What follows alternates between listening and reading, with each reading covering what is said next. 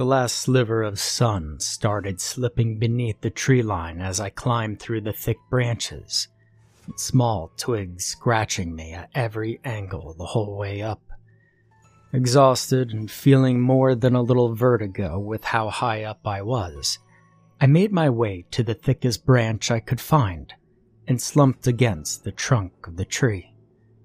Careful not to lose my balance, I took off my backpack and set it in front of me.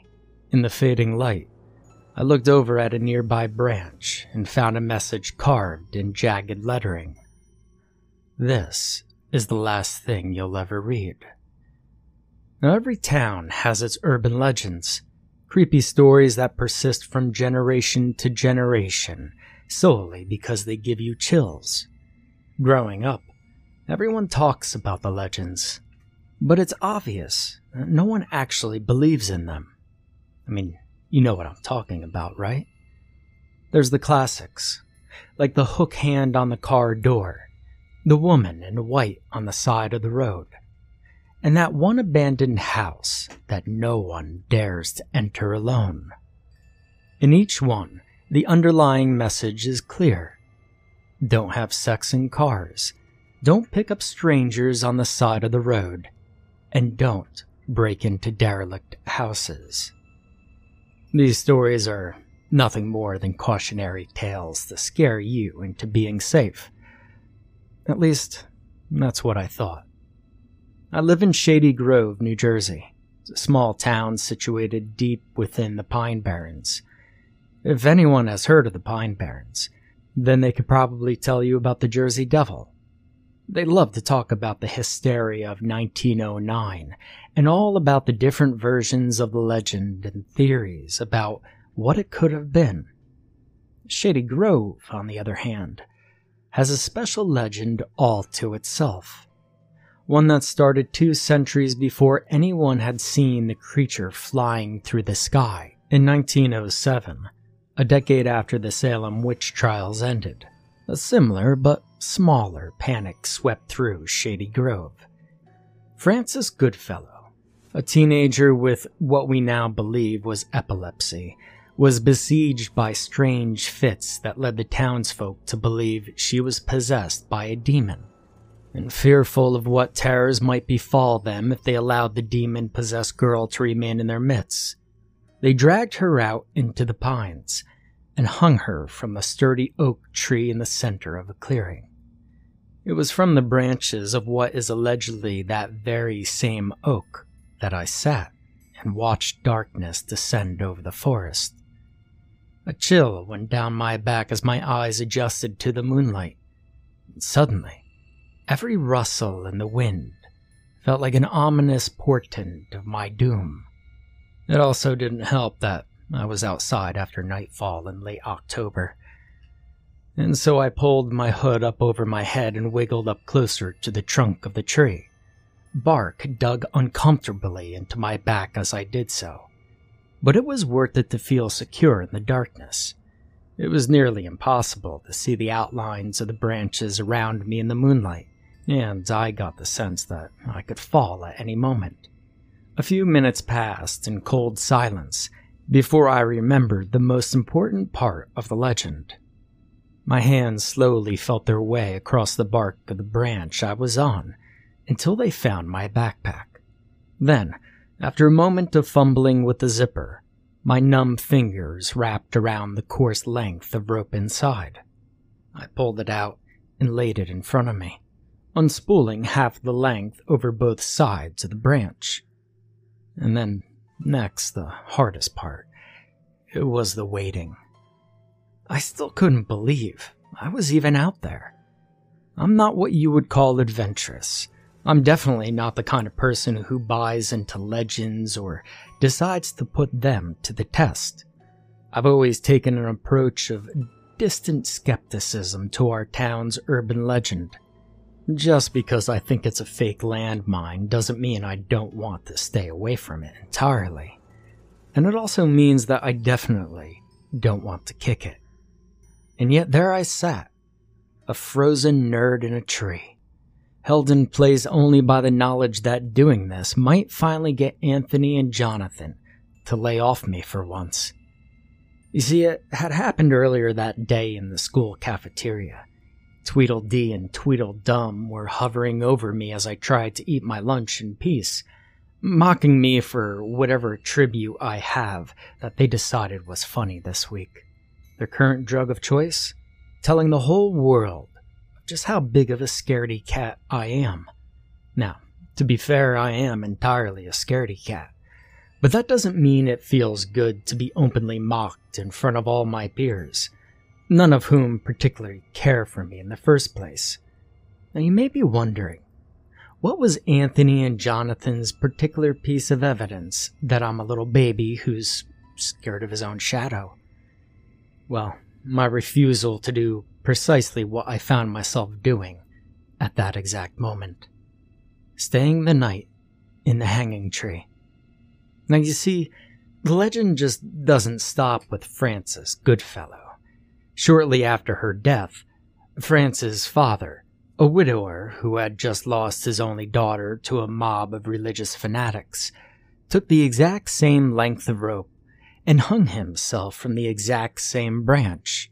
And in the 3 centuries that have passed since then, dozens of people from the town of Shady Grove who have committed suicide have allegedly done it from the branches of the hanging tree. Depending on who you talk to, there's some neat variations on the legend. Some people claim that on foggy nights, you could see the hanging specters of everyone who's ever died there. Others claim that Frances Goodfellow cursed the tree as she died, and anyone who spends the night in its branches with a length of rope will be found hanging in the morning. I've never read a single verified account that any of those things are actually true, but the story has nonetheless persisted as our small slice of Americana. Of course, it makes perfect sense that the legend would stick around for so long. It has all the trappings of a lasting folklore. There's an identifiable location, ghosts, and even a supposed curse. It's even spawned an unfortunate euphemism for suicide in the form of the phrase, "gone the way of the Goodfellows." Now, as is probably obvious, I found myself nesting up in the branches of the hanging tree because of the legend. Everyone claims to know somebody who knew somebody who died after spending the night in the tree with a length of rope draped over the sides of a branch. And testing the curse has been a classic dare in Shady Grove since before my parents were even born. Everyone who grew up in town has been challenged once or twice, but I've never met anyone who's actually been stupid enough to go through with it. Well, I mean, till me, I guess. That is. Anyway, I adjusted my positioning a little bit, trying in vain to get comfortable. Only an hour had passed since I started the challenge, and I was already in desperate need of my memory foam mattress. My teeth chattering slightly as my mind wandered back to the event that started this whole misadventure. Anthony and Jonathan's faces loomed over me as I tried to eat my gruel, their sneers sullying my already meager appetite. They ran through the normal list of jabs and insults before deciding to venture off into the flavor of the week. My cowardice. They had challenged me to a fight the week before, declaring that they'd leave me alone forever if I simply managed to knock one of them down. It was a simple enough task, but for a guy as small as me going up dudes as big as them, it was practically Herculean. Now, of course, I never showed up at the time they decided on, opting instead to keep our conflict verbal. I feared that any sort of physical altercation would give them a taste for violence, and I knew that there was no way that wouldn't end with my arm in a cast. Because of my choice to bail on the fight, though, the two of them had branded me as a coward and a chicken. The natural progression of their taunting was to go through a list of all the things I'd never do because I was too scared. Now, normally I could handle their insults and ridicule, but for whatever reason, they decided to get the attention of the entire lunchroom as they mocked me this time. And, well, that was when I hit my limit. I jumped up and I told them I'm not a coward, and that I'd do anything to prove it. Well, that was a big mistake. Anthony and Jonathan decided that the only way to prove my bravery was following through with the town's oldest dare. My hands were tied. They had embarrassed me in front of the entire school, and the only way to end it was to prove to them that they were wrong. If I could get through a night in the hanging tree, well, I'd be a hero. There's no way they could keep teasing me after that. And if I refused, well, then there's no way I'd ever live it down or escape their bullying. And so there I was, 2 hours into a stupid night in a stupid old tree, trying not to think about the number of deaths that had allegedly occurred in its branches. So, the rules of the curse were simple enough. If you stay the night in the tree with a rope laying across the branch in front of you, and you don't turn on any lights, then the ghosts of the people who died there will tie the rope into a noose and hang you from it. I mean, it's simple, elegant, and nearly impossible to disprove. You have to do it alone for the curse to work, so even if you do manage to make it through a full night in the tree, there's no way to prove it to anyone else. Anyway, trying to distract myself from the goosebumps on my arms and the growing conviction that the rope had already been tied into a noose by unseen hands, I allowed my mind to wander to the next morning. I imagined me triumphantly returning to the school and telling everyone that I had done it. I'd tell them about the carving in the branch, and I'd even leave the rope up there as evidence. Of course, now, Anthony and Jonathan would probably just call me a liar. Much to my surprise, though, I realized that I didn't care if no one believed me. I was in a cursed tree, going through with a dare that no one in town actually had the guts to do. It occurred to me that, well, if I could do this, then there's no reason to be scared of those two oafs and their meaningless words. I mean, after all, I didn't see them out here in the hanging tree. The rustling noise somewhere to my left broke the silence, tore me from my thoughts. My head snapped to the side and my eyes strained through the darkness, trying to find the source of the sound. The rustling continued, growing louder as it approached the edge of the clearing, and I held my breath and pressed myself back into the trunk as tightly as I could, scared that it might be some kind of coyote or bobcat. I mean, the last thing I needed was to be trapped by a predator. The sound suddenly stopped as whatever was making it entered the clearing, and I leaned my head slightly away from the trunk to sneak a peek, and was nearly blinded as a flashlight turned on and pointed directly at me. "Well, I'll be," came a voice that I dreaded to hear. "Is that what I think it is?" asked the voice's partner. Anthony and Jonathan had come to check in and see if I was doing the dare or not. "You know, Mason, well, I never thought you'd actually be dumb enough to go through with this," Anthony called out to me, still shining the flashlight directly in my eyes.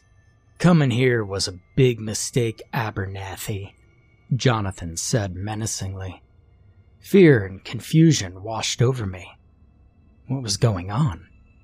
"You thought that you could mouth off to us in front of the whole school, and we wouldn't get you back?" This wasn't a check-in. It was an ambush. I stammered for a moment before the words finally took shape. I swear it's not like that. You challenged me, and I accepted it." "Well, that sounds like a lot of mouthing off to me," Jonathan replied. "And there's no way out this time." "It's a good thing you brought the rope," Anthony said as the flashlight started bobbing towards the tree. "They're going to find you here tomorrow, and everyone will think Francis Goodfellow got you."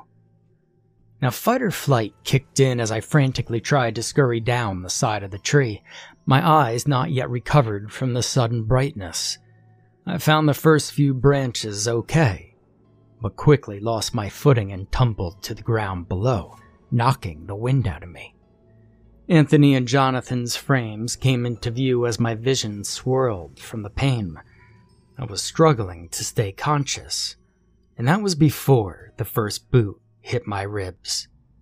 The beating was swift and merciless, my tormentors only relenting when they ran out of breath.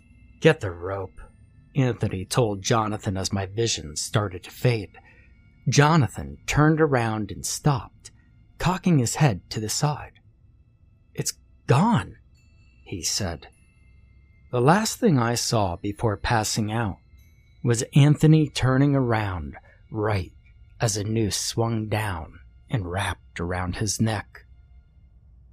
I awoke in the morning and found the two of them hanging from either end of the rope, swaying gently in the breeze.